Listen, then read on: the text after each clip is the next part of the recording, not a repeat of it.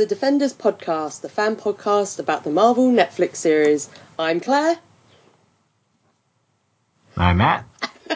I'm Tammy. I forgot the order. We had a little gap there because where's Mel? Matt, where is she? It was silence for Mel. Mel is off training. What have you done to her? She crashed in a plane over Kun Lun. Oh, I'm assuming she's training. Oh wow, she's going to be the next Iron Fist. Amazing. Oh well, as we know from this episode, obviously you can't really get to Kun Lun from here. So I don't know when we'll next hear from Mel. I hope they have good Wi-Fi and maybe we'll manage to hear from her somehow. But instead of a Mel, we have an awesome guest joining us, and it's Nick. Yay! Hey guys. Hey. Usually I think of some kind of alliterative title, and I didn't then. So I'm going to say you're the gnarly Nick. There you go. Even though that's a K. I'll take it. But feel free I have to been take called that. worse things.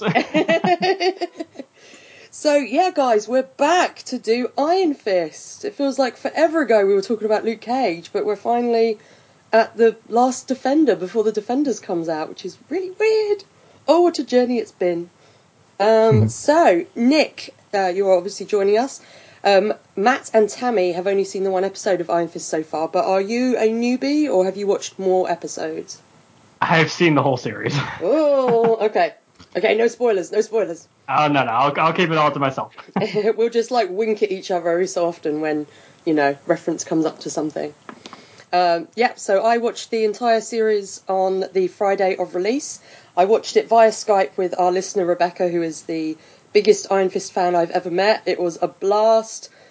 There was much talk about puppies and feet, as you can imagine from this episode. It was really fun. We had a blast watching it. We started at 7 a.m. We finished at about 8:30 in the evening. But it was a fun way to watch it. But yeah, so I'm sure we'll be talking about some of the controversies about the show in just a moment. But I wanted to ask Matt and Tammy, have you seen any spoilers since the show's come out, or have you managed to sort of remain spoiler-free? No spoilers here. I watched the trailers, but since I don't know what any of it relates to, and I'm not going to remember it by the time we get to it, I don't consider those spoilers.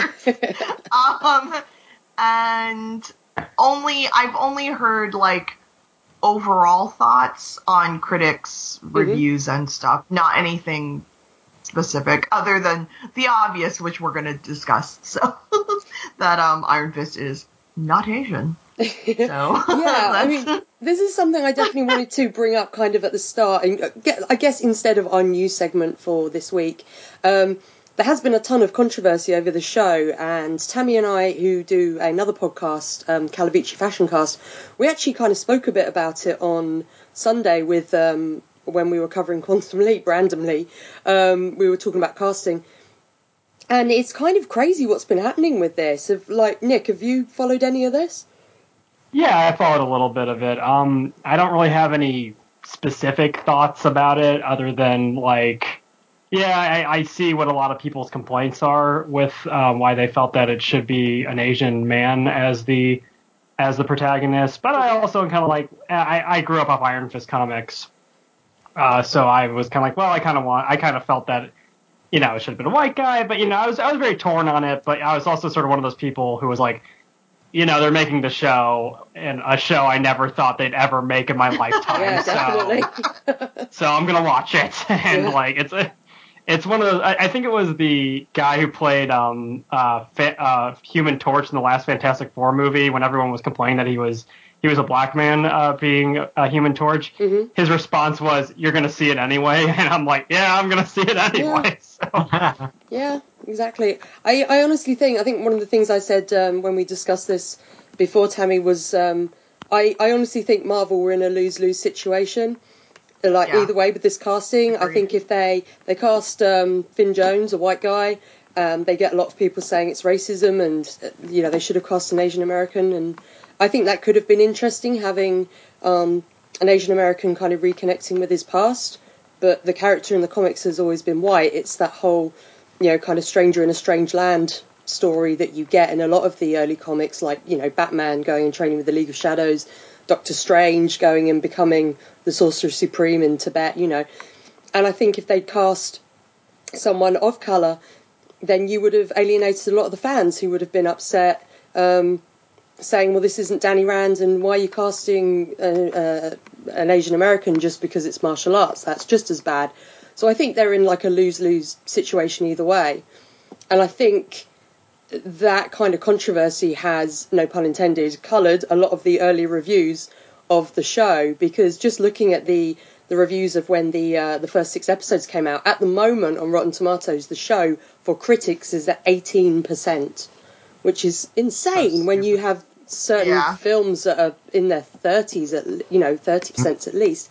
But then you compare it to the audience rating on Rotten Tomatoes, which is 83%, and IMDb is at 7.8% out of 10, and that's out of around 22,000 votes. So there's definitely a big divide between critics and audience. Well, I think one of the things is how Rotten Tomatoes works kind of skews that sort of number a lot, and for good or bad. Like all the tomato meter score for the critics has to do is like calculate a 6 out of 10 before it starts to count it. So if let's say we all saw the new Power Rangers movie, or 10 critics saw the new Power Rangers movie, and they all thought it was pretty bland, so they all gave it like 8 critics gave it a 6 out of 10, 2 critics gave it a 5 out of 10. Well, that's an 80% on Rotten Tomatoes. That's just a bunch of people saying, yeah, it's worth checking out. Yeah. But if Ghost in the Shell, the movie comes afterwards, same critics, 8 of them give it a 5 out of 10, 2 of them give it a 6 out of 10, well, then it drops down to 20%.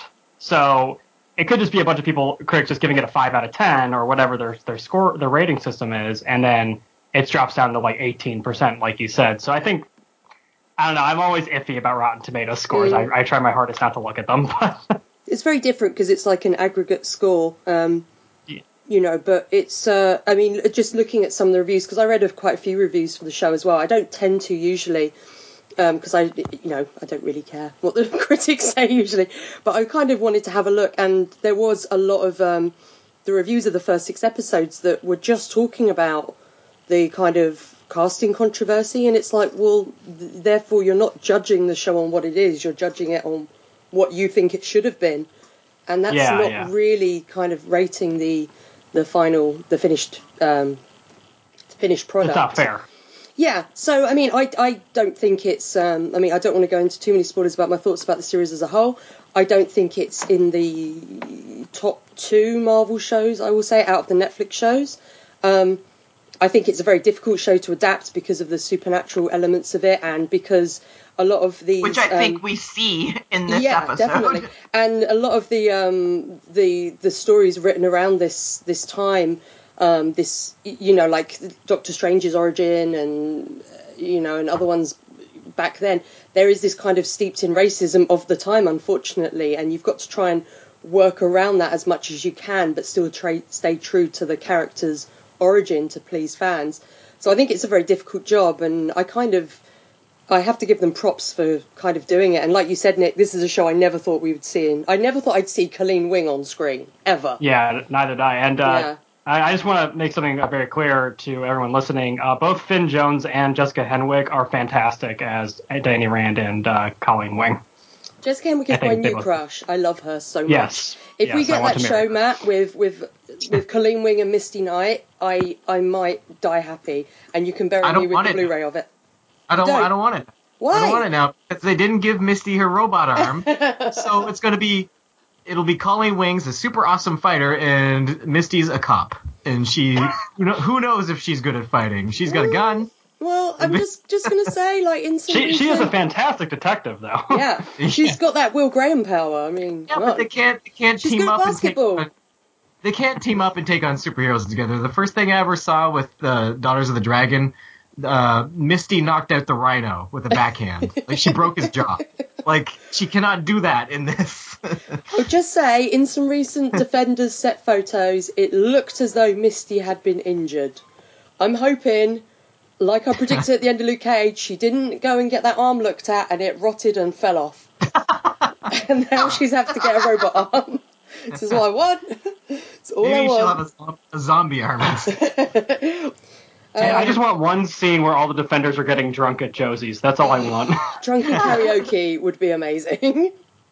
Tammy, I was going to say, have you given your opinion on how the casting should have gone? Because you're someone with Asian hair. Tammy, you're our resident half Asian. There you go. You're our ethnic member. I said Asian heritage, but First of all, I will just put it out there for this first episode. I love Colleen. I'm so glad there is an Asian character, and played by an Asian actress. Mm-hmm. She's not Japanese, but that's okay. I'm good with it. I'm not going to get picky. Well, Wing isn't a Japanese name anyway, so... They just kind of made it seem like... Because she tells him she's like, either speak English or Japanese. And so I don't understand her backstory.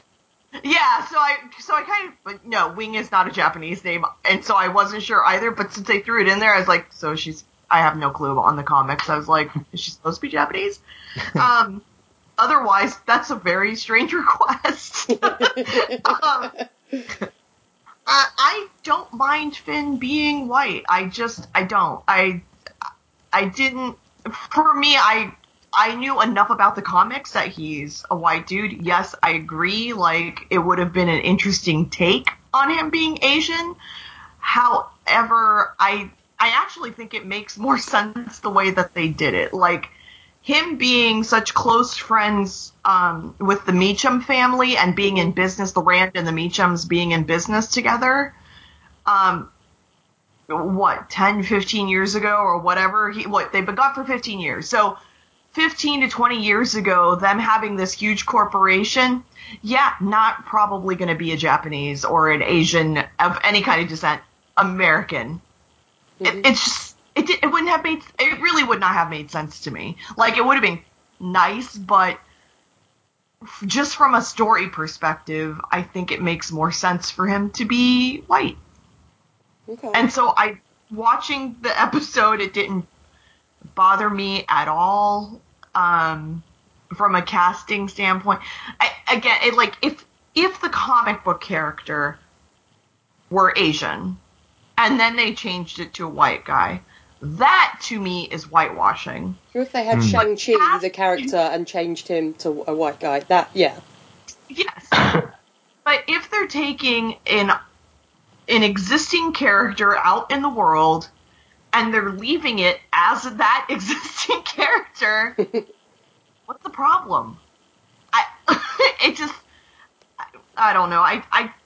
I'm just glad, like, we have at least one Asian actress, and and you're talking about the Danish Asian guy that you're going to be interviewing. Like, Danish Japanese, yeah. We've had a lot of Asian characters in Daredevil. Luke Cage brought a lot of African American characters. I don't think that Marvel is really going out of their way to whitewash things. Mm-hmm. Like, just as an entity. And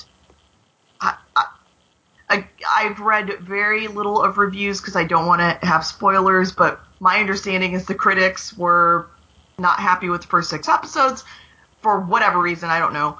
But the reasons that critics, or I can't even say critics, people writing their blogs have not been their reviews after the whole thing is aired has been more about the story itself, saying like they just had issues with the actual story and not the fact that he's white. So I think like it's almost been a trigger for people to just claim whitewashing automatically, and it's like the new thing to do. It's trendy, and it's like it is trendy, and it's as someone who is Latin and also Asian, like those are things that I look for in TV shows. I watched Netflix put out the series One Day at a Time, and they made the whole family, they redid the show and they made the whole family Hispanic.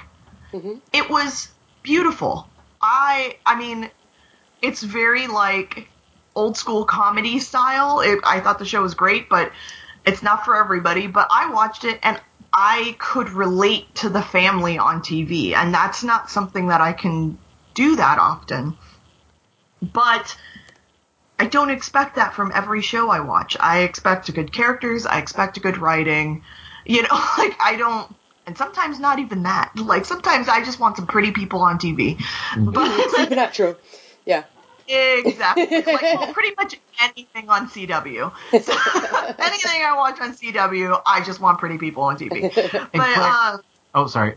no, I was just gonna say. So for me, I think, yes, we're starting to see a lot more ethnic characters in general in television and movies. And there is definitely still whitewashing going on where it's not necessary, where they can easily change out to a different ethnic person. But this show, I just don't feel that it's whitewashed. I just don't. So, anyway, there's my ethnic take.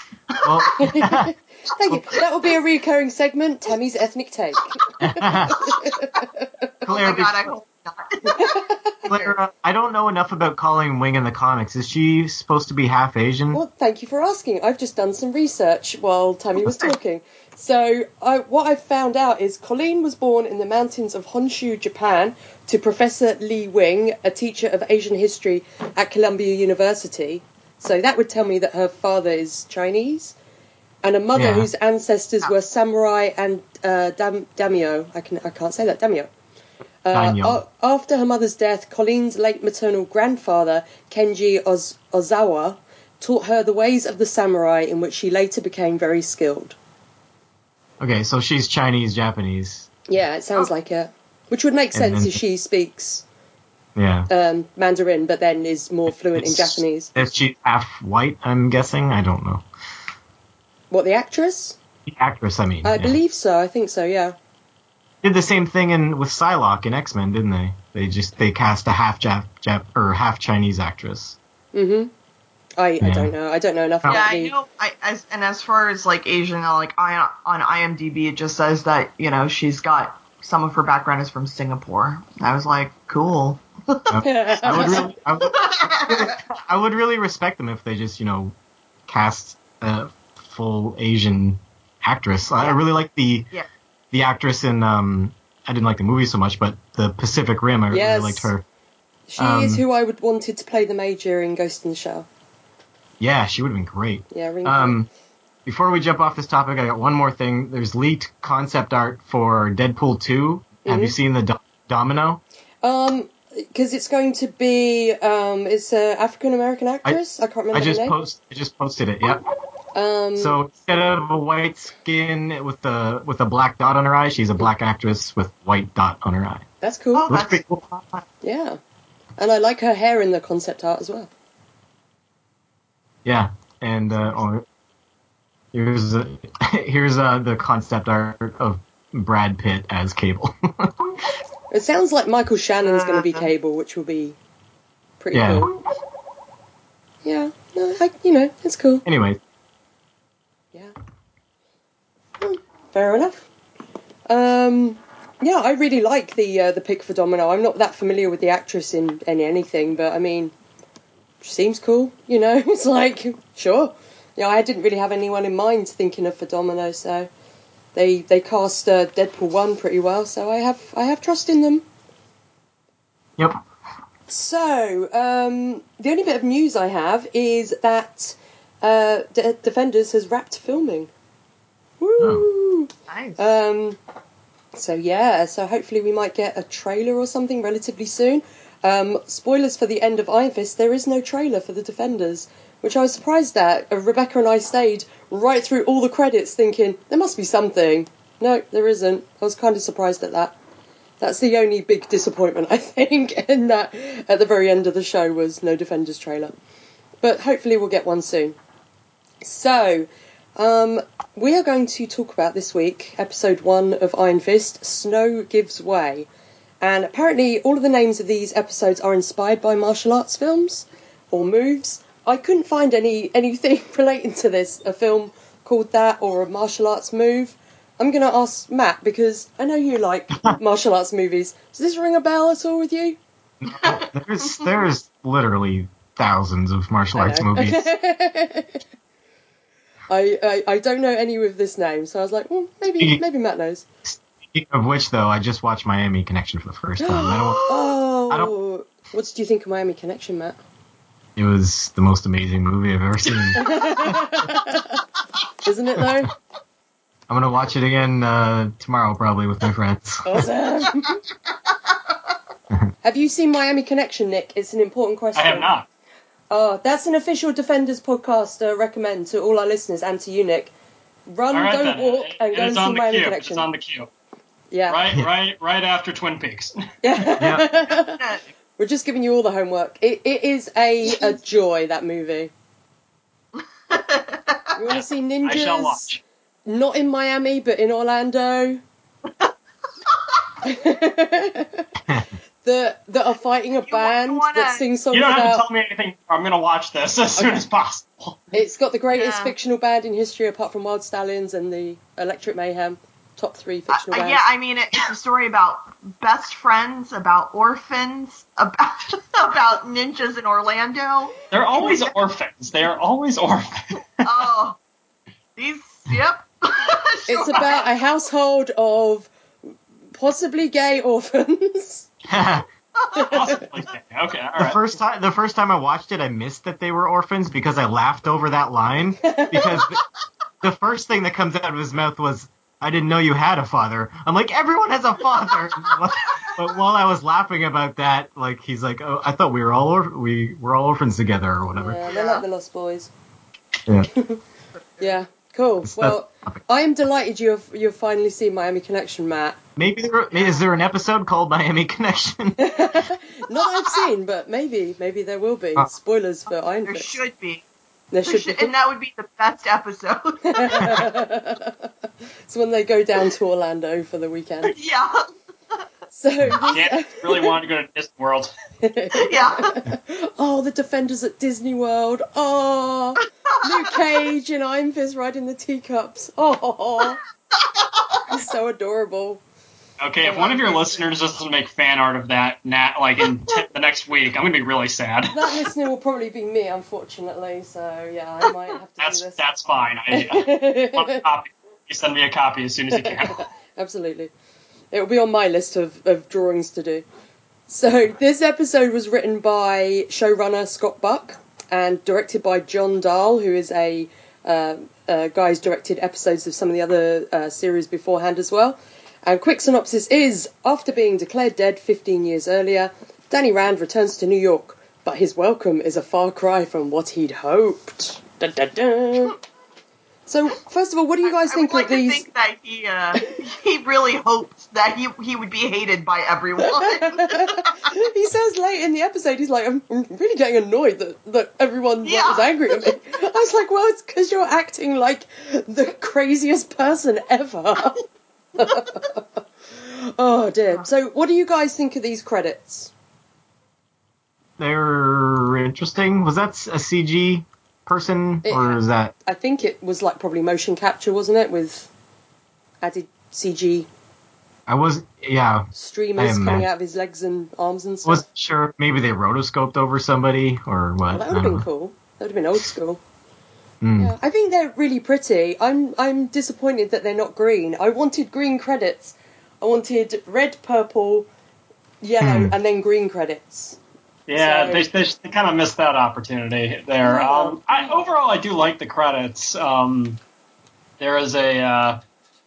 something very cool about that kind of just sort of... There's something very hypnotic about the movements and stuff. And as the credits kind of come by, it kind of it put me in the mood, so, you know. Yeah. I thought they were way long. I think they're about as long as the rest of the credits, but I think they don't seem to, like, these ones, they don't seem to pick up the pace visually at all when the music picks up the pace. Yeah. Apart from the bit where he has, like, little sparks coming out of his feet, which is kind of cool. But, like, the Jessica Jones one, when that really picks up the pace in the middle, you know, and the drums start going, like, it flashes a lot quicker. That must be it, because I just felt like they went on for a while. And I assume they're the same length as any of the other ones. Tammy, they're not as long as the Quantum Leap credits, remember that. No, nothing is as long as the Quantum. That and Punky Brewster have the longest fucking credits. Yes. But, so no, I liked the movement. It was fun. That's cool. I'm guessing they made it kind of silvery grey because in the comics at the moment, the Iron Fist costume is like a silver grey and a yellow. Although I prefer his other costume, which is green and yellow. But never mind. Maybe I'll still get a funky green Mondo vinyl if they release the soundtrack on vinyl. Because those vinyls are beautiful. So, we meet Danny Rand, the Iron Fist, as Outcast. We meet his feet. We meet his feet. This is going to be a recurring thing. Tammy, you and I and Matt have a friend who is very opposed to people not wearing shoes. And all I could think of was his reaction watching this entire episode. He had to have a panic attack during this episode. Yeah. Because... Did anyone check and make sure he didn't die? Well, I did speak to him, and he did say to me, and this is our friend Brad, who will be guesting later on in this season. He did say, "What is it with this guy? Everyone is trying to force shoes on him, and he refuses. He's a monster." Because everyone is like, "Hey, dude, go and get some shoes," and he's like, "No, I'm fine." Does part of his superpowers involve foot sterilization? I guess. Well, so. I mean, if you're at a monastery and you're a kung fu monastery and you're like slamming your feet over and over again, you probably don't feel anything anymore. So Yeah, he would have to not feel anything when he leaps on that railing later. Oh, ow! Yeah, when he leaps on that railing, you can see the bottom of his gross feet, though. And all I kept, like, my whole thing, like, when he was walking around the house was like, oh, he's dragging his disgusting feet all over her carpet. Oh, man. Oh, yeah, and in this next scene where he puts his foot on the elevator thing. I thought about you, Tammy, in that scene. Yeah, but we also see when he arrives, we see his little first-generation iPod. And there was a big question on Twitter about how is this iPod, like, still working, like, the battery after he's been away 15 years. And my answer is, obviously, it's charged with chi. He just focuses his chi into his iPod to play music. Nice. He's losing a bit of his life force every time he turns or charges his iPod up. Yeah. But it's worth it for that sweet, sweet hip-hop. I was Outcast, yeah. I was wondering about the iPod. So how old is he supposed to be compared to, like, how old Star-Lord is? Because Star-Lord has the cassette tapes. Yeah. Well, it's kind of cool because when we were watching the show, me and Rebecca were saying, you know, they could really compare notes about having a very limited knowledge of music because Star-Lord's got one cassette tape. I mean, Danny Rand's got more because he's got an entire iPod. I think Danny's probably... I mean, in those flashback scenes, he looks, 10? 9? I don't know. So he's probably about... I think they said he was 10. Yeah, so he's 25. Oh, we can see Nick now. Hi, Nick. Hi. So I'd say he's like 25, and Star-Lord, I'd say, 30, maybe? Yeah. But it's kind of interesting, the two characters, because they both... Like Danny Rand comes like bounding into Rand Enterprises and is like, "Hi, I'm here to see Harold Meacham," and he's so enthusiastic and naive. And that's kind of like Star-Lord as well. They both have this very limited, both taken away from families very early on. I don't know. I like the kind of things between the two characters. Well, I think what's cool is you have like Luke Cage, Daredevil, and Jessica Jones, and they're all these very dark, brooding characters, and then you have this upbeat Danny Rand just going, "Hey guys, how's it going?" And Yeah. And you kind of, my girlfriend and I, we watched the first episode together when I rewatched it, and she kind of said that like Danny sort of seems like the guy who kind of says everything's fine, don't worry about it, but inside you just know he's gonna snap at any minute. Oh, and he does. In this episode, it's like, whoa, he's got a temper. One of the things I liked in this bit was when he looks at the interactive screen and he sort of sees the history of Rand Enterprises. One of the little videos is someone testing robot legs, and I was like, oh, Misty can get a robot arm from Rand. It's not going to happen. It will. It has to. It has to, Matt. How many superheroes are in the 1%? Like Batman. Most of them. Batman, Tony Stark, Danny Rand. Are there any more? Yeah, Danny Rand. Green Arrow. Green Arrow. Green Arrow. What Doctor about Strange, kinda. Yeah, I was gonna say, is he a rich guy? Well, no, he spent all his money, didn't he, trying to find cures? So he was like... Well, he spent all his money, but there was at one point in time he was in like oh, the yeah, 1%. he was in the 1%. Yeah. Oh, T'Challa? He's the richest superhero Yep. there is. God damn. Yeah. There's so many of them. There's quite a few. They should have, like, some kind of club. I wonder if there's more than 1% in the 1%. And then there's, like, Daredevil and Jessica Jones shaking their fists, being like, ah! Hell, even Superman, all he has is a reporter's salary. It's just... So this is also the first scene. I mean, obviously it is the first scene, but there was a lot of discussion between Rebecca and myself, and as you guys might have seen on our Facebook group and our Twitter, of how much Finn Jones, with his curly hair and his boundless enthusiasm, kind of resembles a golden Labradoodle puppy. And that didn't really end before we watched this series. There was puppy jokes all the way through. So, particularly when he bounds up to Joy later, when she's coming out of the house, he just looks like he's like, pet me, stroke my curly hair. So, yeah, there'll be a lot of us kind of comparing him to a little puppy. So, Tammy, did you throw up in your mouth when he called the lift with his foot after having the fight with the oh my god, the guards? That, and then when that lady was walking in, the door closes, it opens back up so that lady can walk in, which, first of all, I'm not sure where she came from since he had locked the doors. But secondly, she had to have pushed that same elevator button seconds after he touched it with his foot. And I was just like, oh no, she didn't know. Nobody knows. Somebody wipe it down. She smells her finger and is like, why does my finger smell cheesy? Oh, I can't. Oh my god. So, what did you think of the little fight scene where he knocks out the guards? Because I saw quite a few complaints about this as well, saying, "Oh, none of his blows are connecting with the guards." But he's not hitting them, is he? He's using their momentum against themselves. He's very balletic in his movements. It's very much like somebody who would study wushu or like traditional Shaolin monk fighting would probably use. Shaolin long fist, I think, is the word. Yeah, that was one of the complaints where people were like, it's not like Daredevil or even Jessica Jones where it's very brutal. I'm like, well, yeah, but he's also a kung fu master. He doesn't have to get brutal. He just, he's very acrobatic and he's very, he can win just by like using, like you said, their momentum against them and everything. So there's not really any reason for him to be like particularly vicious. Yeah. So I thought it was really cool and really clever how they handled it. But yeah, I liked it. It was different to the ones we've seen before. Sorry, Tammy, go on. I was just going to say, I don't know much about martial arts, but isn't like part of the whole thing is like you're not supposed to be aggressive. Like you're supposed to want to not hurt people. Like it's more like a defensive technique versus offensive. But so it wouldn't make sense for him to like beat these guards to a bloody pulp or anything. Like he just wants them out of his way. Yeah.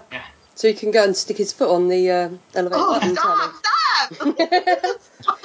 Rude. So when he gets I'll up make to this place dirty, I swear.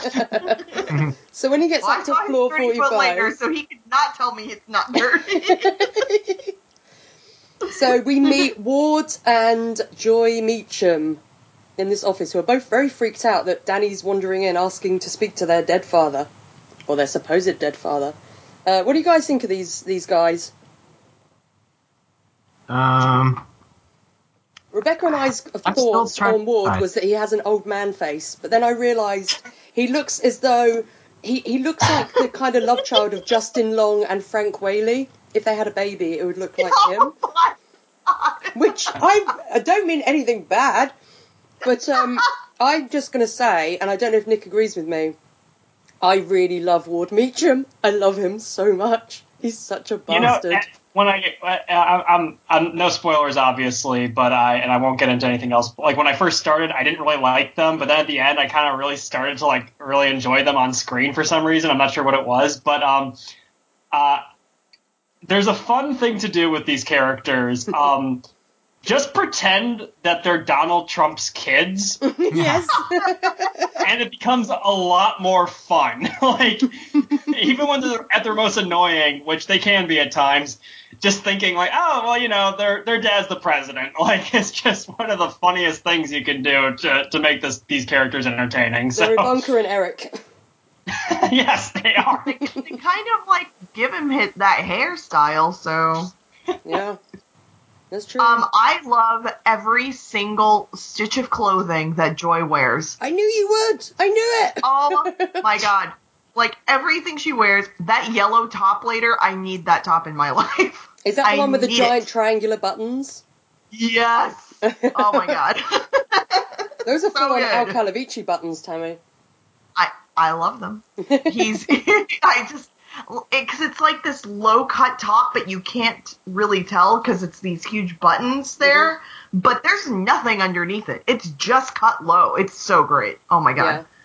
Yeah, she wears amazing outfits. I love her outfits as well. I agree. So this is, other than that, I think the characters are way too close to be brother and sister in this episode. I thought they were married for half the episode. Yeah, right? Yeah, until you find out that they're brother and sister, I just assumed they were partners in other ways. Well, spoilers for one of your Easter eggs you will be getting later, but in the comics, Ward is actually Joy's uncle and not her brother. Weird. So they made him a bit younger. So wouldn't be creepy uncle. Yeah, really. That would have been worse, I think. Yeah. We find out that it's 15 years since Danny supposedly died and his parents died. As they're going down in the lift, Danny's kind of stressing out and the sort of camera's kind of fluttering a bit, which I thought was quite a cool effect. And as he's trying to calm down, we see a little flashback to the plane crashing. I don't know about Finn's acting in that bit. I thought maybe it was a little bit over the top. But it was kind of like an odd scene anyway, you know? Like, so this isn't like just a regular flashback. This is like a brain tick that's like affecting him. Like, I don't know, maybe. It's an aggressive memory attacking him. He's not. I guess he's trying to suppress the memory. Yeah. I don't know, because it's really only sort of later he's trying to push it back, I think, at the ending as well, and then you sort of see more of it, I guess. I mean, obviously you can't tell us if this kind of thing continues, but this whole thing where it's like static and then we go to the flashback, I'm not liking that at all. Mm-hmm. I don't like it. It's terrible. I think it's a weird lead into a I mean, flashbacks I think are so hard to do anyway, but I think you can do them well, like in like the way they would do the flashbacks in Luke Cage with Misty Knight using her Will Graham powers. I thought was really cool, and do it in shot. Jones, I thought. Yeah, and Jessica Jones. I think it's like a weird way of going into it, but the effect, like the kind of weird jittery, I don't know, fluttery effect. Because I've had, you know, saying it, I've had medications before in my past where I've had that kind of effect in like my vision. It feels like this kind of fluttery effect, and that's kind of what it felt like as part of anxiety. And I don't know, I thought it was a cool effect, but I don't think it worked with going into a flashback. Because, like you were saying, Matt, I didn't really get what it was trying to convey.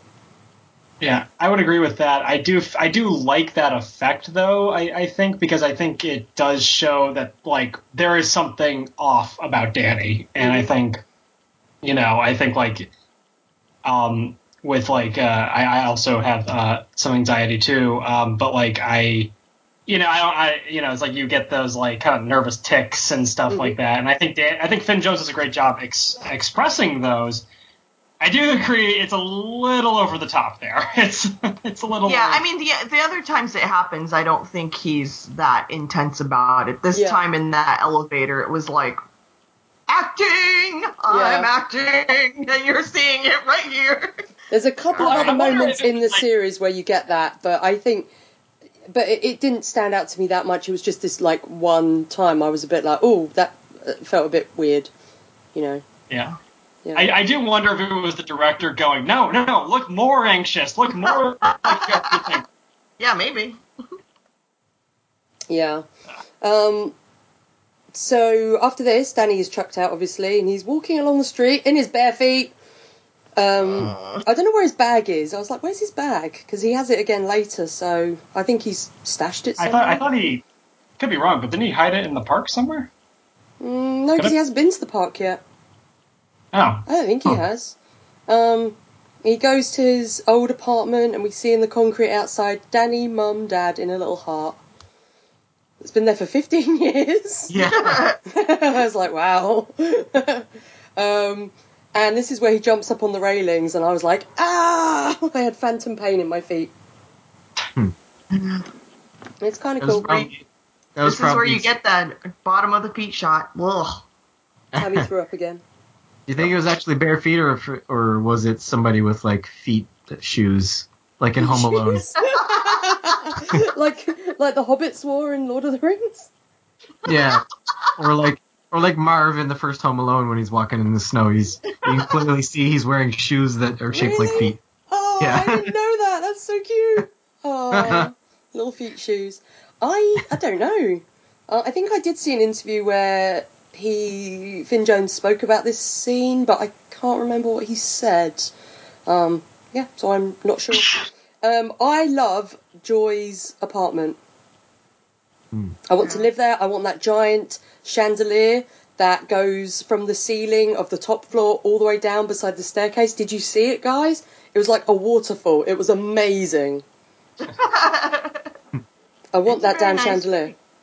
So how did this work? So him and his parents leave 15 years ago. Mm-hmm. They obviously leave this apartment because they're going on a holiday. I don't know where they're going. They went to they were above the Himalayas.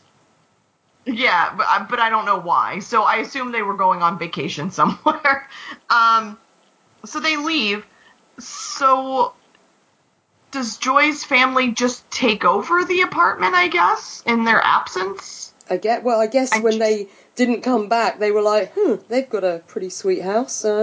Yeah, I'm having that. The fact that Joy eventually has it, it's not like, oh, they must have, someone sold it and then Joy happened to buy it years later. I'm sure it was just in the family, per se, like, this whole time. But, so maybe in the will it was, like, left to them because...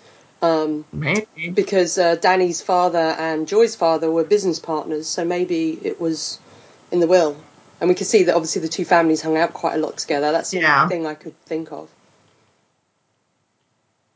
Joy has a book in her apartment that I want, because she has the book, what was it called? Gay 90s by Mark Ryden. I want that book. Because I love the artist Mark Ryden, and also I love the Gay 90s. So it's going to be lots of his artwork. So if anyone's listening and wants to buy me a present, Gay 90s by Mark Ryden. That'd be great. Thanks.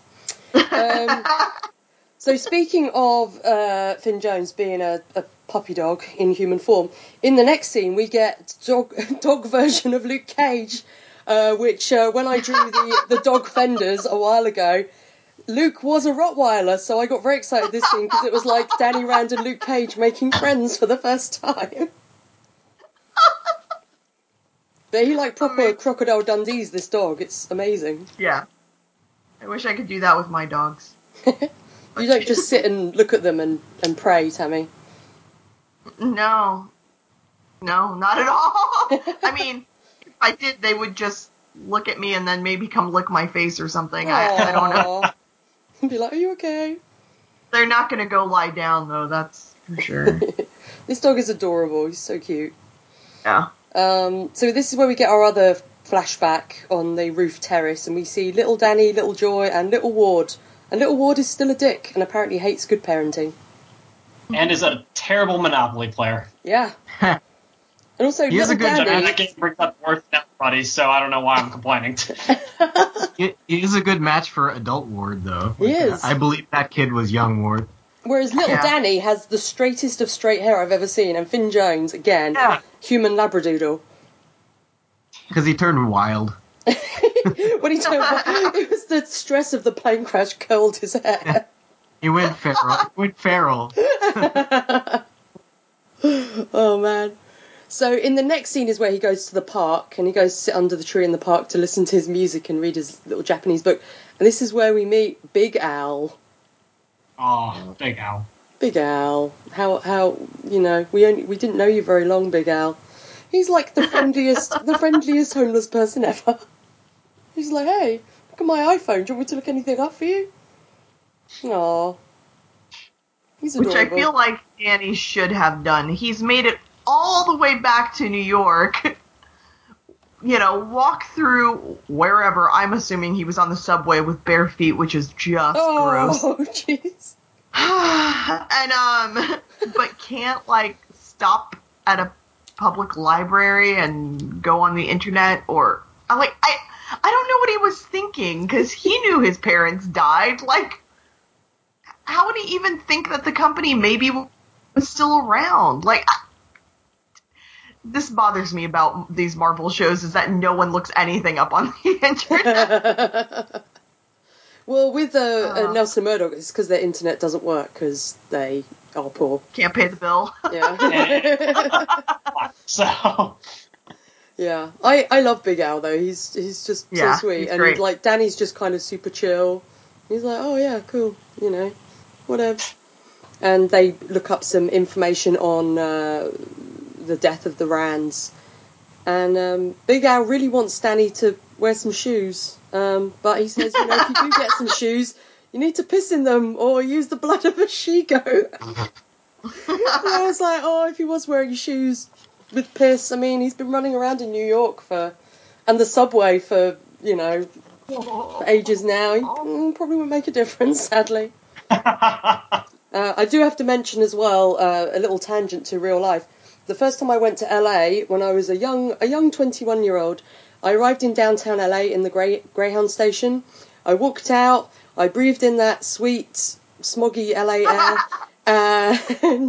and a police officer, this was my welcome to LA, a police officer came up to me and went, don't take your shoes off because someone will steal them. Have a good day. That was my welcome to LA. Okay. Good tip. Yeah, thanks for that. So, the next day, this is when Danny bounds up to Joy outside the apartment going, pet me, throw a ball. Oh, he's just a puppy. But she calls her driver or guard, and then this is when she realises that he's actually broken in. And then what does Danny do, Matt, when this cab comes towards him? This was not. He pulls a. Oh, I can't remember that genre. Yeah, but there's a genre that movie. Oh, wire fu. Yeah, but there's a Chinese name for the genre, and I forgot it. I'm sorry. Yeah. He does a proper wire fu. Yeah. So I think it was a combination of wire fu and CG though. I think it had to have been. It was the worst of both worlds. Well, he sort of bent his knees ever so slightly to jump, so I was like, well, at least they did that, whereas if you guys remember going back a long time, in the Daredevil movie, when the little kids just jumped from a standing position, and it was like, no, his knees are already locked. That makes no sense. But I like to think, Tammy, that the reason he could jump is because he's got so much grime on the bottom of his feet that they're quite spongy. And bouncy, so that's how he bounced over this car on his spongy, gross feet. It was not good. It looked like it was just like a cutout, like he just stood in the same position and they just rolled the image. It wasn't good. I was not impressed with that stunt at all. Aww. It was, I don't know. I think they could have done something a bit less kind of, what the hell? Which I think was mine and Rebecca's comment when that happened. I remember seeing it and just kind of going like, oh, he can levitate. Cool. Oh, it'd be amazing if he just levitated. Over the cab. They may as well. So Danny is meditating in the next scene and doing his Tai Chi, and this is when we see a hawk fly through the city. Why do we see that? Because obviously he can put his mind in the hawk and spy on the city. No, he can't really. He's what not. A creeper. If you guys remember the old cartoon Brave Star, do you guys remember that cartoon? Where he was like this Native American, cowboy hero man who had a robot horse, and he had Yep. all the powers, and he had eyes of the hawk, speed of the... What was the speed of? Speed of something. Speed of the puma. Hearing. I don't know. Wolf. He was basically Vixen. Yeah, he was. Yeah, pretty much Vixen. But yeah, we do see a little hawk tattoo later on Big Al, so we'll have to see if this means anything. So this is where we meet Colleen Wing, and she's putting up her flyers. I really want Colleen's tiger jacket. I think it's adorable. I love it. And this is where Danny speaks to her in Mandarin, and we get that sort of history that we've already spoken about. Yeah, so what do you guys think of Colleen? I mean, not just in this scene, obviously in the later one as well. Like, Matt, you were very keen for Miss Wing to turn up in a show. I want to know your thoughts. Well, she didn't get to do much, but so far, I like her. I mean, I don't want to hold it against the actress that she's not full Asian. Like, she's still a good actress. I just wish they had given a chance to a full Asian. But I don't know. Yeah, she just didn't do much this episode. She just reacted to Danny, basically. I wanted her to kick some ass in that scene. She looked like she wanted to. She didn't get a chance. Yeah, she stood up to him. Yeah. Yeah, she ran after those guys with her sword. Yep. But she didn't get to do anything. Yeah, maybe next Yeah, episode. she had like a really cool pose on the fence thing, but that was about it. What is she? Although, what was she going to do with that sword? Like, you can't just go around murdering people with a sword. That's what I thought, because I don't think it was the practice sword she had a minute ago in the Nope. episode. I think it was her real sword, because in the comics, Colleen has a white sword. So I think it was that sword, and I was thinking, I don't think you're allowed to run around New York with a sword, Colleen. And they kind of frown on that kind of thing. I thought it was rude that that Danny just took down her paper that she just stapled up there. Maybe he can't read gosh. unless he's holding it. I guess. I don't know. I feel like he's just a dick. He might be a little self-centered, this Danny Rand character. He might be. There was a lot of people as well who were complaining, saying he shouldn't kind of, like, because later on when he says to her about challenging the master, and he says it's you know, it's protocol, it's tradition, and he kind of explains it to her, and a lot of people are like, oh, why is he mansplaining it? And when he teaches her stuff about martial arts, and I never got that kind of feel. I think later on when they talk about martial arts in some of the other episodes, it is kind of like, well, he is supposedly like the most amazing martial artist in the world. He's the Iron Fist, you know, so he can teach her some stuff. But yeah, I think this was a bit of a dick move, just going, oh, you just put that up, I'm going to take it down again. Thank you very much. Yeah. I was like, what are you doing? Like, she's right there. You could just talk to her, or you could just read it on the board, or take her little number off the bottom of the thing. Like, you don't have to take the whole thing down that she just put up right in front of your face. That's why Danny is definitely the most awkward of all the defenders of pretty much every hero. He is the awkward one who wants to be everyone's friends but doesn't know how to. Yeah. He's so awkward. He's very naive and awkward, and I kind of, like you were saying earlier, like the rest of the defenders are so dark and brooding, and I kind of like it, and I really hope we get awkward Danny Rand in the defenders, and it causes some comedy hijinks. Yeah. I think, oddly, I found him to be kind of relatable, but because of that, I'm like, yeah, I've been that awkward too. Yeah, that probably would be, if I was in his shoes, or his non-shoes, sorry, I would probably be the one who's kind of bounding around being like, hey, hi everyone, I'm the Iron Fist. Okay. His spongy soles. With his spongy feet. Yeah, I don't know how him and Jessica Jones are going to get on. I feel like Luke and Matt will like tolerate him. I'm excited now to see him with Jessica Jones. Oh yeah. I feel like Luke's going to be very amused by him. Yes. Yeah. Luke's going to be like, I've got a pet. Yeah. It's my little pet, Danny Rand. Oh. Yeah, Jessica and Danny can bond over their love of Luke Cage together. So we get a short scene with Joy and Ward, where Joy is starting to think that he might be Danny, but Ward's like, nope, not. And we also find out that the company is about to announce an expansion in China. Interesting. So the next scene, Danny leaps into Ward's car like a puppy. Whee!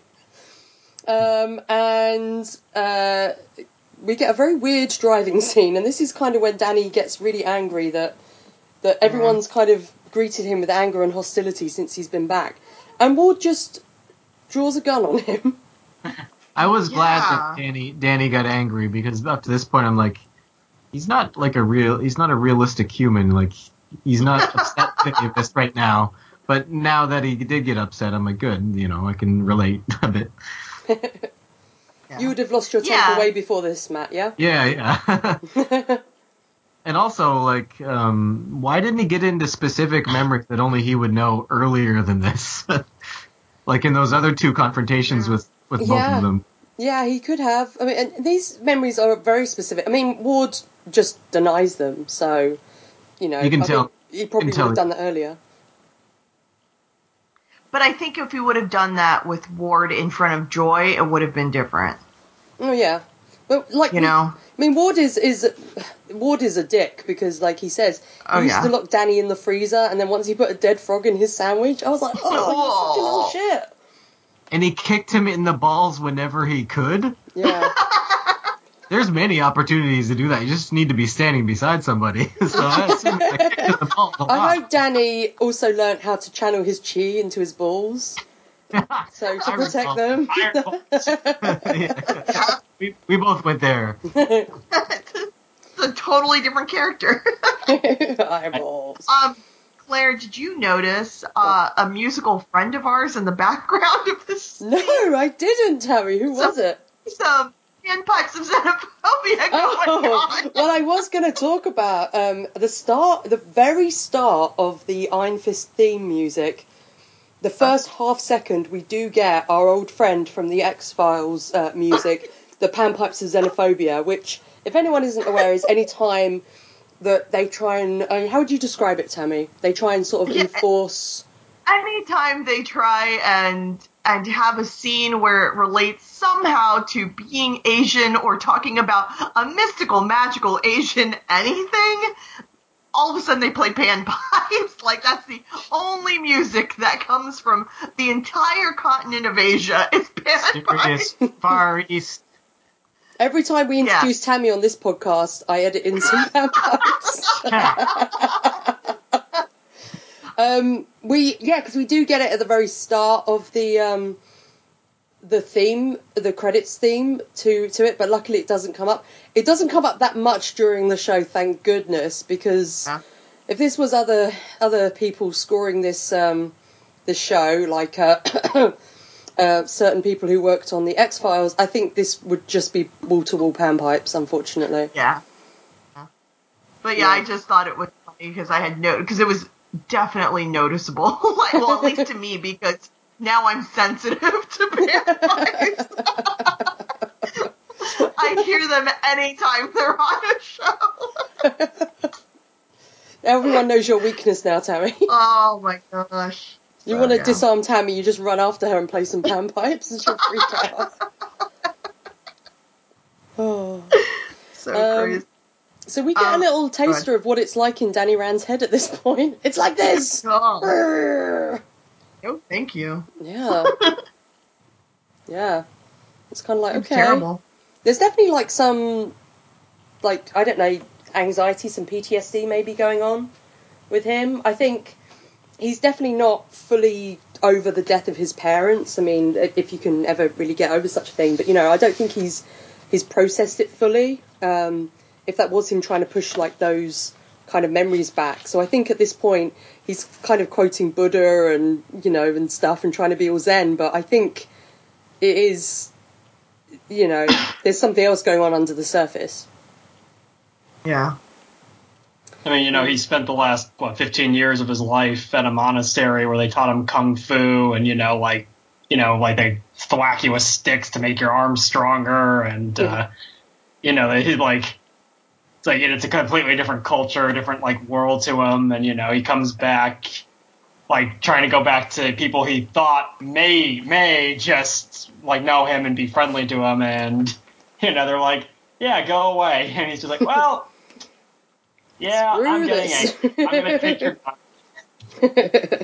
Yeah. I mean, obviously you can't tell us, but like I'm hoping we find out what brought him back to the United States. Because, him knowing his parents died and everything, and he says in the scene he doesn't have any other family, so he's already lived till he's been 25, he's lived in this monastery. Like, I just wonder if we're going to find out what brought him back. No spoilers. I know. Yeah. I know. Just wondering, that's all. Also, the Meachams, they're talking about that he potentially owns 51% of the company. Yes. But Yeah. if he's dead right now, who owns that 51% of the company? I'm guessing it means they have full control of the company, the Meachams, but if he... Yeah, but... Like, so if they have in the event if the, like, I'm guessing it's like in the event of all the Rand's death, then it goes to, if in the event of the death of the parents, it would go to Danny. In the event of Danny's death, it would go to the Meachams. Yeah. Just like the apartment, I guess, like all the kind of collateral they have as Everything well. just goes to the Meachams. They're really upset that Danny is back. Now I get why they're so unhappy he's back. It doesn't sound like it would be legal, though. It's like this guy just shows up and you suddenly lose over half of what you had. I don't know. I don't know. Well, I guess it would probably have to go through some kind of a court case and everything, but, maybe we'll find out. Maybe they'll get a certain lawyer from Hell's Kitchen to come and sort that out. Anyway, Danny is back in the park. Big Al brings him food. And then philosophizes that mankind went wrong with all the cities being built. He's not wrong. Yeah. I was like, yeah, it's true, I guess. Yeah. But this is when we find out what Danny Rand's purpose is. And his purpose is to protect Kun Lun from all oppression and honour the sacrifice of Xiao Lao the Undying. At that point, Tammy, did you go, what? That was like a tall order. Yeah. Yeah, because I think Al said something like, okay. And it was exactly my thought. I was like, all right, cool. There is some, like, lines in this episode. I mean, obviously it's straight from the source material. And I love that Finn Jones, like, delivers them with... He's very earnest, and he just says it... It's not tongue-in-cheek at all. It's very earnest, and the way he says it, but people are just like, what? Like, when he says to... Colleen later, and he says that he learnt when he trained with the Thunderer, and this kind of thing, and he just sort of says it like that, I love when he just talks about this kind of stuff and everyone else is like, what? Yeah. It's great. Oh, that's in the next scene, isn't it? Because this is when he goes to the Chikara dojo and Colleen is teaching her class. And I imagined, Matt, your shock when Danny said he'd never tried coffee before. I imagined you clutching your heart and fainting. Yeah, just for a moment. And then I drank some coffee and woke right back up. This was the other reason I thought she was Japanese, because she was counting off in Japanese. So yeah. That was the other reason I thought, oh, she must be Japanese. Yeah. Actually, it was this scene where I kind of thought Danny was a little bit of a dick, was when he says, do you teach Kung Fu? You should. It might get you more students. I'm like, dude! I thought he meant, like, she should teach it in addition to what, if he did a Kung Fu class in addition to her class, then she'd have more bases covered and more students. I think that's what he meant. That is what he meant, but I think just the way that sentence was written out, I'm like... I mean, again, it sort of ties into how awkward Danny is and how... That's what I think it is, yeah. ...social interaction he is, but I'm like, come on, guy! Like, ease your way into this first. Yeah. I guess my thing, like, I didn't mind him talking to her and saying like, oh, that you should do kung fu, because I really thought it was more of his awkwardness than anything, or that he's telling her, what she should do, or that, it's her dojo. None of that bothered me. What bothered me is how surprised he was when she said she was the master of the dojo. Yes. That bothered me. That's here, yeah. that was what I was like, all right, Danny, come on now. You asked her if that was her as part of the picture. Yeah, why are you so surprised? A woman? Come on. Well, Danny's been raised in a monastery. Like, how much interaction has he had with women? Well, I won't get into it because then I'm going to ask a question that I'll bring up. I know what you're going to say. Yeah, so, he's a bit of a dick. He wants to challenge her master, and she's like, well, I am the master, bitch, and no. Yeah. And this is where he says that he trained with Master Li Kung, the Thunderer. And best title ever. Exactly, he's the best title. I love it. Best job title ever. And this is where Colleen finally manages to force Danny to wear some shoes. Yeah. Thank you, Colleen. Thank you. If you do nothing else in this series, you have done your job already. You're the person that put shoes on those spongy feet. So, obviously, he goes outside and he's putting his little shoes on. We get some cool green lighting during the scene, which I liked. I thought that was a nice little nod to his original costume. And Colleen is watching out the window as security guard Shannon attacks Danny. I just think that's such a non-threatening name. Shannon, attack. I love how you said that like it's a Pokemon. Shannon! Pokemon. Have you ever met a man with like a classically female name? Like in real life? I met a man named, in college, my freshman year, there was a man on my dorm named Ashley. Yeah, that's the most common one of those, I think. Yeah. But you do get others, like, I always remember, like, in Angel, you had Lindsay. Yeah. I just thought that was such a weird name for a guy. There was an old man on Amazing Race one time named Meredith. Wow. What was John Wayne's name? Was it Marion? His real name? I think so. Yeah. I think it was... Hold on, I'm going to look this up now because it's going to bug me. I'm pretty sure it was like Marion or something like that. Yep, Marion Mitchell Morrison. Wow. What a name. Triple M. Like all the way around. Yeah, really. Marion Mitchell Morrison. So this goes into a big fight scene and a chase scene as well. And this is where Colleen grabs her sword and follows and then watches what's going on. And then Danny seems to run into the middle of Chinatown. All of a sudden there are fireworks. And I was thinking, there weren't any fireworks a minute ago. What's the celebration here? It made me think of like a Chinese New Year because they usually celebrate it for like a month, but I don't know what time frame this is. Yeah. So I don't know. But recently we went to New York and we wanted to go to take Josie to see Chinatown because I just feel like it's so different than all these other areas in New York. So we get off of the subway and walk right into a parade exactly like that. Really? And it was like, whoa, this is incredible. So yeah, when we were watching this, Josie was like, they're in Chinatown. I was like, yes, they are. And I was hoping Danny would go eat some delicious dumplings while he was in Chinatown. Yeah. That sounds good right now. This looks so much fun. Like, I know he's being chased and, like, fighting for his life, but I was like, I want to go and hang out with those people, like, just dancing in Chinatown. I was like, I bet there's really good food, and it's just, looks like a fun party.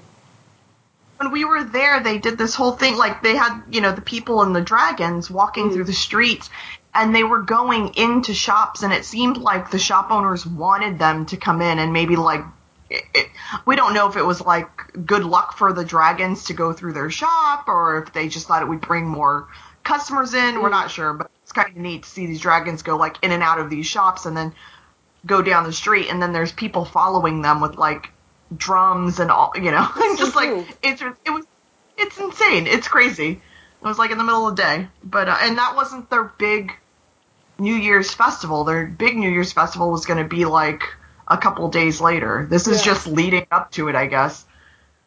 So that was the only reason I thought like, oh, maybe it's supposed to be Chinese New Year, but who knows? Yeah, that's what I Chinatown figured. just like the party. That's It's just It would be party town. Yeah, it's a big party town. town. And then presumably Danny buys this mask for like $2, which is what he had, and I was like, that's really cheap. Yeah. Yeah, like what a bargain. I think good for him to be able to find a mask when he's being chased. Yeah. or maybe the guy just looked at Danny. He's like, you know what? Just take it. It's fine. I know. You look awful. Just take the mask. And will you comb that hair? Well, you need to cover that beard up. I mean, come on, it looks terrible.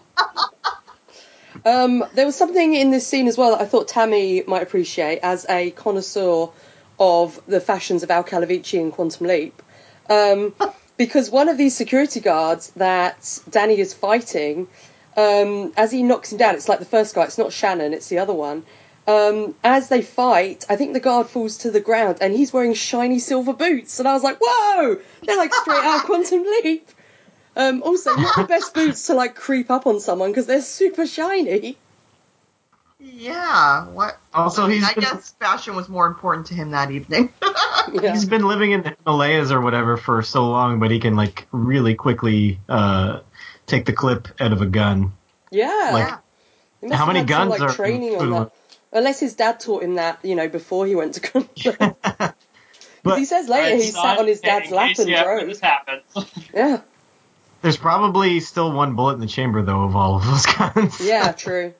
And also, the very last guy, I think Shannon, he knocks him out, picks up his gun, takes out the clip, throws it on the ground, throws the gun down beside the clip. So all Shannon has to do is wake up and reinsert the clip. Yeah, Danny, throw it somewhere else. Yeah. Yeah. Oh, dear. Well, I don't think he's really thinking. I think he's just like, oh, why are these people attacking me? But this is when we see Ward as well after this. Gets a phone call, and it's when he finds out these guys were sent by Ward, and Ward is eating dinner and he gets a call from Shannon, and then he immediately calls someone to discuss the situation in person, and at this point we don't know who. So, okay, did you guys suspect that his dad would be alive? No. Really? No. Because I thought Why he would I would be, suspect because that? he's quite a well-known actor, like David Wenham. And I thought, they won't just have him for flashbacks, surely. But I think that's just because of who they cast. Yeah. Like, Nick, did you suspect that at all?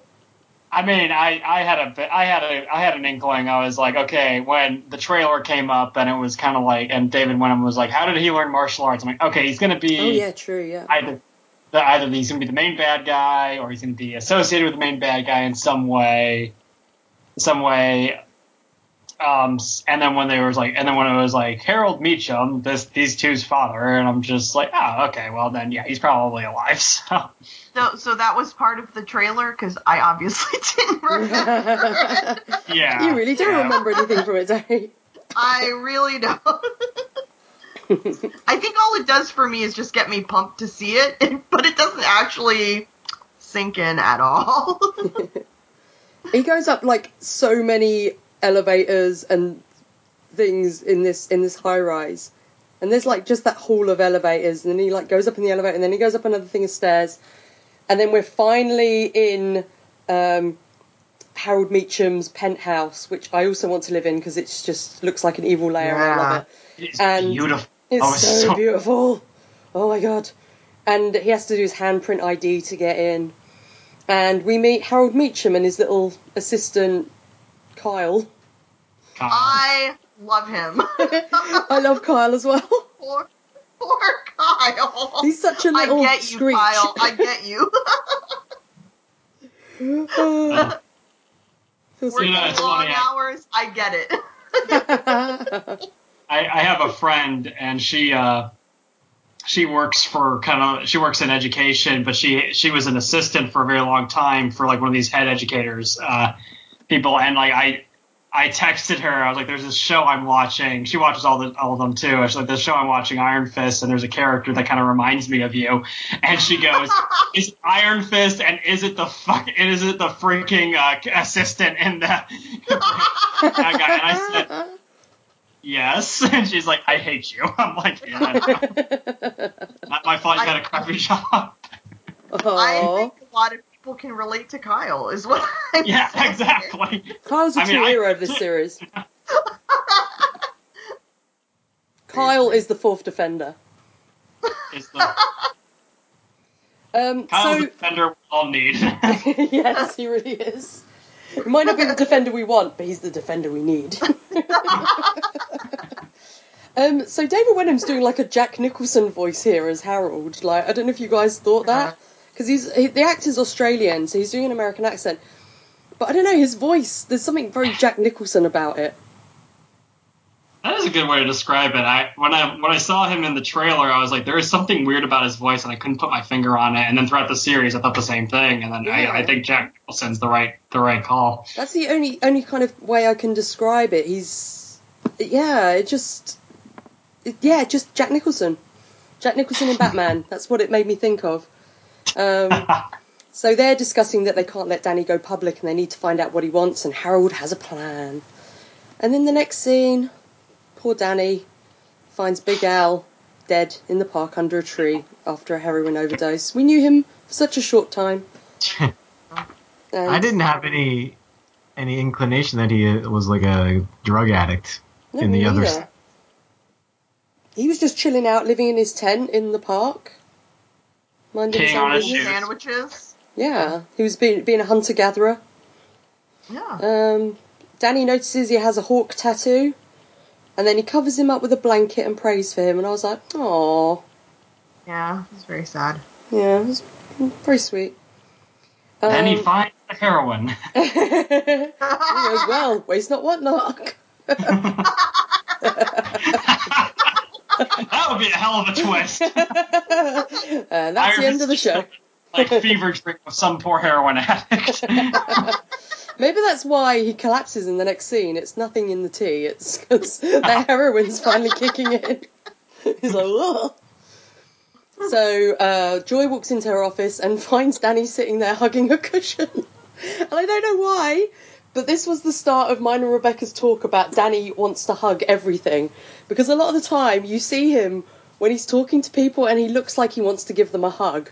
And he's hugging this cushion, and I think in another episode he's hugging something else. He's a hugger. I can relate. Boy. I'm a hugger as well. And this is when they agree to talk over tea, and we hear a little bit about the jet crash. Danny starts to talk about it and realises that he's drugged and collapses. So when did you realise he was drugged? Because I didn't know what was going on, because he looked like he was kind of making the teacup fly like it was the plane. And I was kind of watching going, what's happening? Go ahead. Oh, sorry. I thought that the memory was somehow blocked and he couldn't access it or something. Yeah. I thought it was going to be like that, like he was going to break the teacup, like he was going to get so like anxious, it was just going to bust in his hand.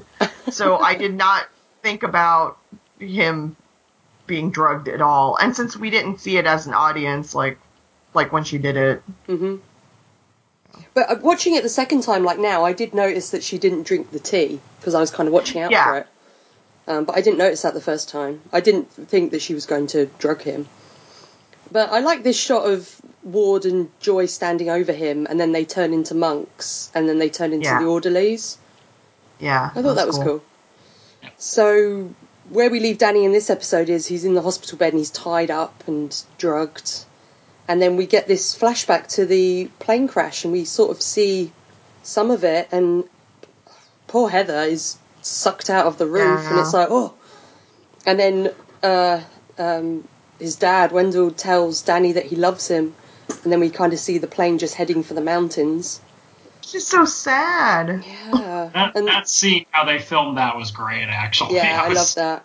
And they actually built, like, on the our Twitter, I've been retweeting a lot of the stuff that Lauren Weeks, who is the production designer for the shows, has been tweeting, and he's posted a load of photos of like the building of some of the sets. And for this plane, they built the actual inside of the plane, and so it could actually move around. It was like on I don't know what you call it, like a motion stage thing. Like so they were in hydraulic. Yeah, on hydraulics. Yeah, exactly. And it's great because it's only used for like seconds, but they sort of put that in to really get that effect. And I thought this was really good. And I'm kind of glad they didn't show the plane crash and everything. I mean, it would have cost a fortune, obviously, to do the CGI and stuff, but you didn't need to. You just needed to see it heading into those mountains, No, they could have just been a cutout that they just moved into a wall.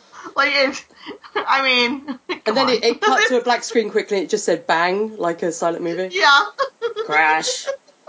And then we end the episode as we started with Outcast playing on the iPod in the snow. That's what I'd like to know. How did that iPod survive being in the snow? Not that it lasted this long, but... Well, they were super rich, so he managed to get a Generation 1 iPod that's like made of diamonds or something. Oh, okay. Well then, that makes all the sense. You've explained everything. Well, thank you. I aim to, So, would you guys like some Easter eggs? We're actually coming up to Easter, so, I hope you've been... saving, loosening your trousers for all the Easter eggs you're going to get, loosening those belts.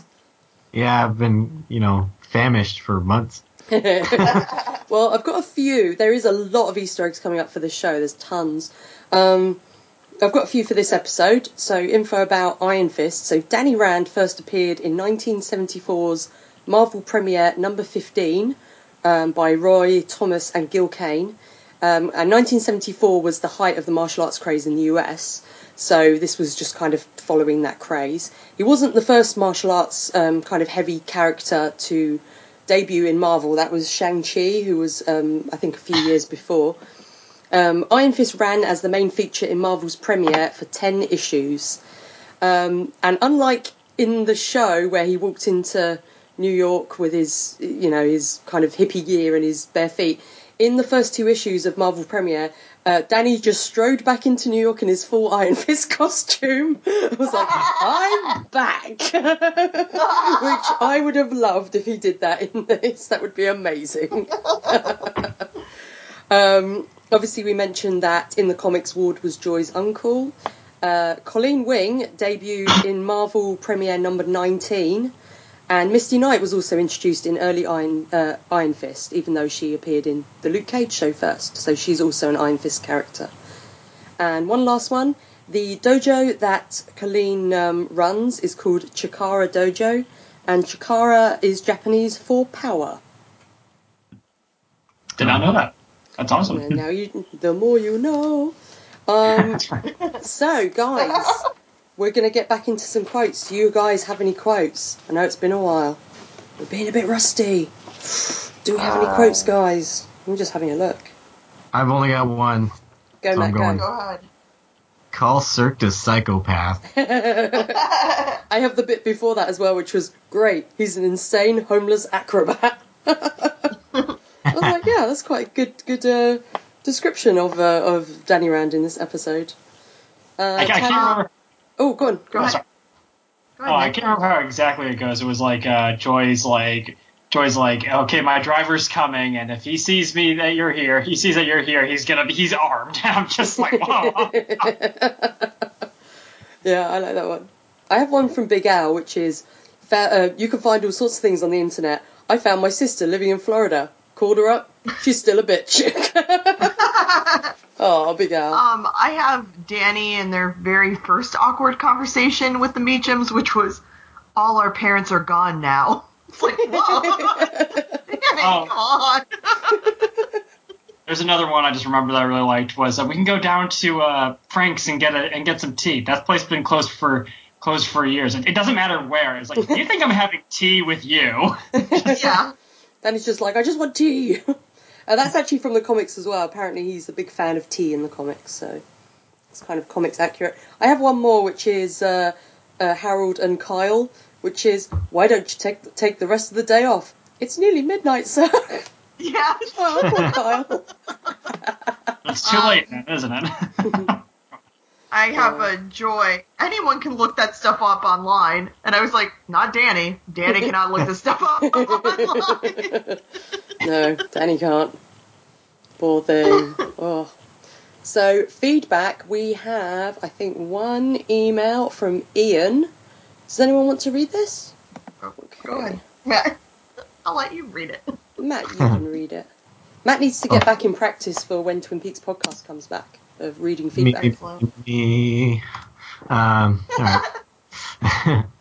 Hi, all you shoeless people. How do you know I wasn't wearing shoes?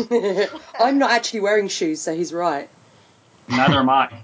This is creepy. I'm not either, but I'm not walking through subways anymore. Then he says sings theme to shoe people in his head. I don't know that one. Oh, that's it might be a British cartoon then, but that was a terrifying cartoon. I'll try and post something on the Facebook group and the Twitter. It was a cartoon from my childhood in which there was like sentient shoes, and they were shoe people, and it was really creepy. And they had adventures, but they were shoes with faces. You seem to know about all these awesome animated shows that I've never heard of. Well, Please Ian's send me. British as well, so like I'm British, so maybe it was just a British thing, you know. He says, I have to admit that I was going into the first episode a little nervous as I heard a few people say it wasn't that good. But just because Iron Fist doesn't deal with the issues Jessica Jones or Luke Cage deal with, or doesn't seem to be as dark as Daredevil, doesn't necessarily make it worse. I'm going to give it a chance. While the first episode, typo. Well, the first episode, I felt... No, wait. This first episode I felt is slow, maybe? I like the character introduction. Yeah, there we go. Needed an extra word in there. Especially Danny Rand, in addition to all the outside forces and issues he's got to deal with. He went through a traumatic event at a young age, and it's still affecting him. I like that touch a lot. I'm not sure I'm going to do well with the next episode, given where this one ended up. Still, I'll try to send something in. Yay! Well, cool. Thanks, Ian. Yeah, I was the same. I was like, everyone says it sucks. I'm not looking forward to watching this. I put it off as long as I could, actually. Mm-hmm. And then I watched it. And I liked it. Yeah, I think it's like a slow start, which a lot of critics said, but I think it's fine. You know, I think it's does what it needs to do. I don't think it's 16%, but you know, we'll see. It's not offensive, which there's been a lot of shows I've watched that are just straight up offensive. Yeah. So, you know. Well, as I posted on Facebook, you know, people saying this is the worst superhero show ever. I wrote on Facebook, have you ever watched The Cape? And I'm very happy to say that Will Travel, who played Simpson in Jessica Jones, agreed with me and just put lol The Cape, because that was a terrible show. I do have one note that I forgot to bring up. Sure. It was during when they were chasing him through the Chinese celebration there, and he put on the mask, and somehow that fooled him. I'm like, they shouldn't be tracking him by his face. Like, they weren't looking around for his face while they're tracking him, you know, through the alleys and through the crowd. Yeah. It'd be his hair and his outfit, you know? Like, they were looking at his back for most of it. feet. The mask is going to do nothing. The giant footprints he leaves from all the soot all over the world. That's why it's not Iron Fist, it's Iron Footprint. Oh, Just man. imagine Scooby-Doo and the gang just following Danny's feet everywhere. Could just smell him. Oh, he needs a shower. Go and have a shower, Danny. So Seriously. now it's time to score the episode. Matt, you sort of said a bit you were kind of dreading watching this and stuff. But what did you think of the actual episode? I liked it. I was gonna give it a 9, and through most of the episode I was there, and then the scene with Ward and his dad happened, and I'm like, these guys are just too, I don't know, they're too corny, evil, stereotype businessmen, seen it a million times kind of thing, and I didn't like them, so I took off half a point there. Okay. Besides that, I liked it. I would have wanted to see Colleen do some more, but I'm sure that's coming. And I liked Danny Rand. I like the actor. I'll give it 8.5 out of 10 invincible feet. Oh, the immortal invincible feet, Iron Fist, Iron Feet, Iron Balls. Tammy, do you want to go next?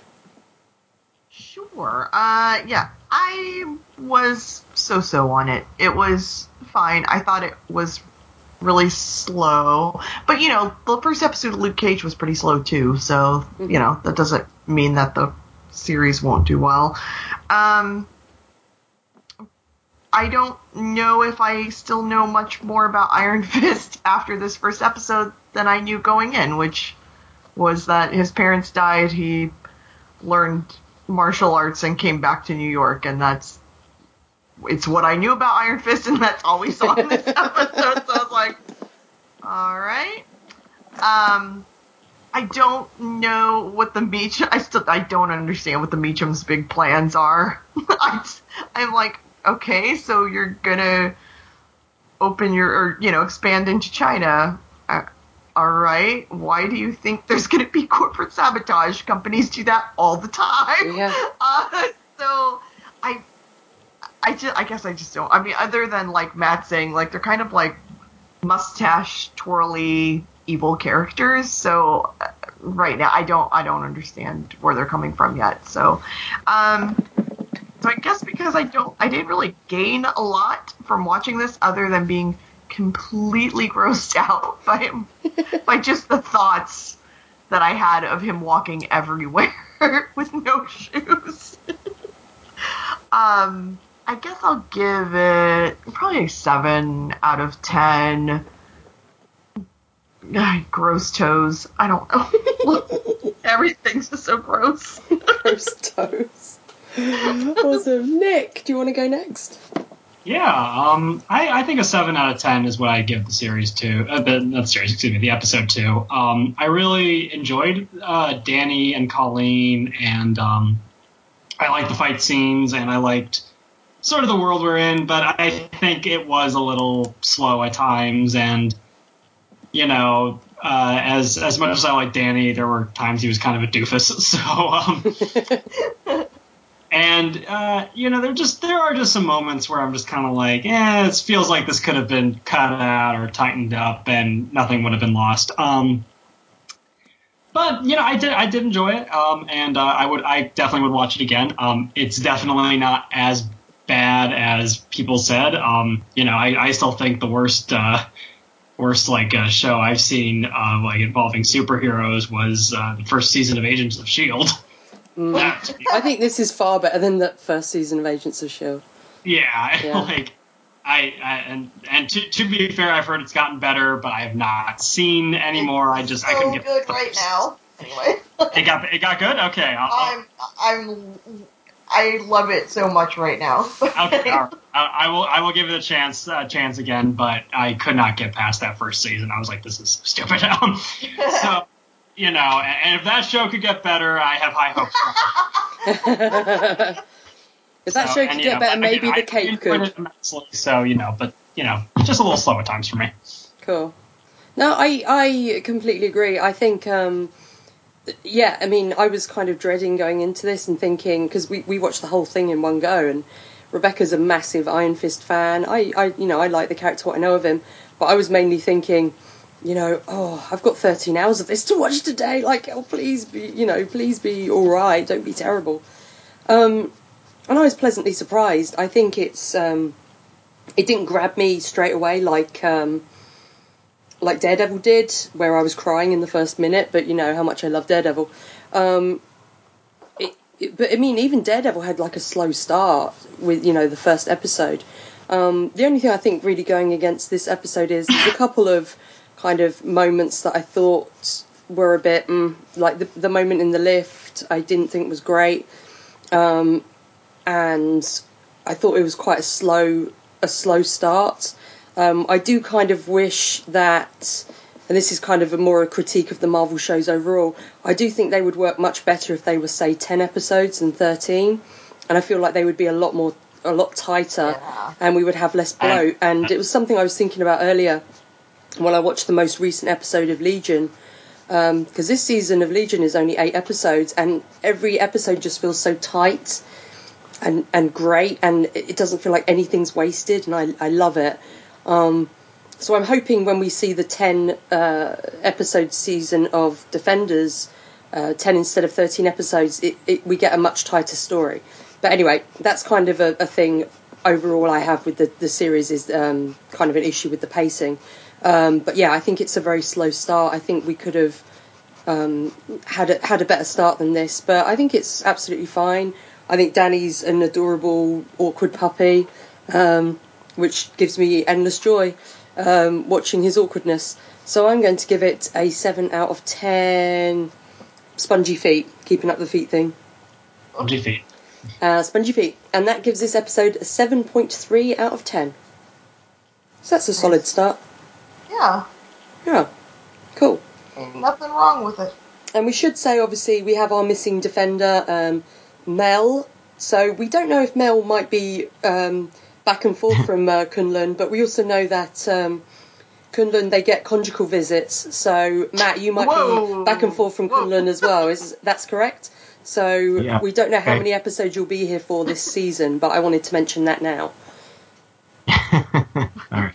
Yeah. So we may have Matt for some episodes, we may not, because, you know, we can't afford to pay him for every episode. Especially when Twin Peaks comes back. Yeah, you're going to be busy with Twin Peaks. Yeah. Yeah. Oh, can't wait. So now it is time to thank our special guest for this week, Nick. Thank you so much for coming on. Guys, thank you so much for having me on the show. It was a blast. I loved it. I know you've wanted to, we've kind of wanted to have you on for a while, and it's just kind of never worked out. So I'm glad we got you on for this first episode. Yeah, it was great. And, you know, crap happens all the time. And yeah, I'm trying my hardest not to swear. No, feel free to swear. Oh, no, it's not for you guys. Just in general, like, you know, trying to, you know, be like Danny, bring out positive energy and people, but I'm a cynic. You get in a swear jar like in Luke Cage. But yeah, it was a lot of fun. Can't wait to hear you guys talk more about Iron Fist, and can't wait to watch The Defenders and hear you guys talk about that. It's going to be a lot of fun. See, keep an eye out for when we have guest spots for that, and if you want to join us, then make sure you sign up quick. I will pretty much force somebody off in order to be on it there. I will make you record an episode if need be.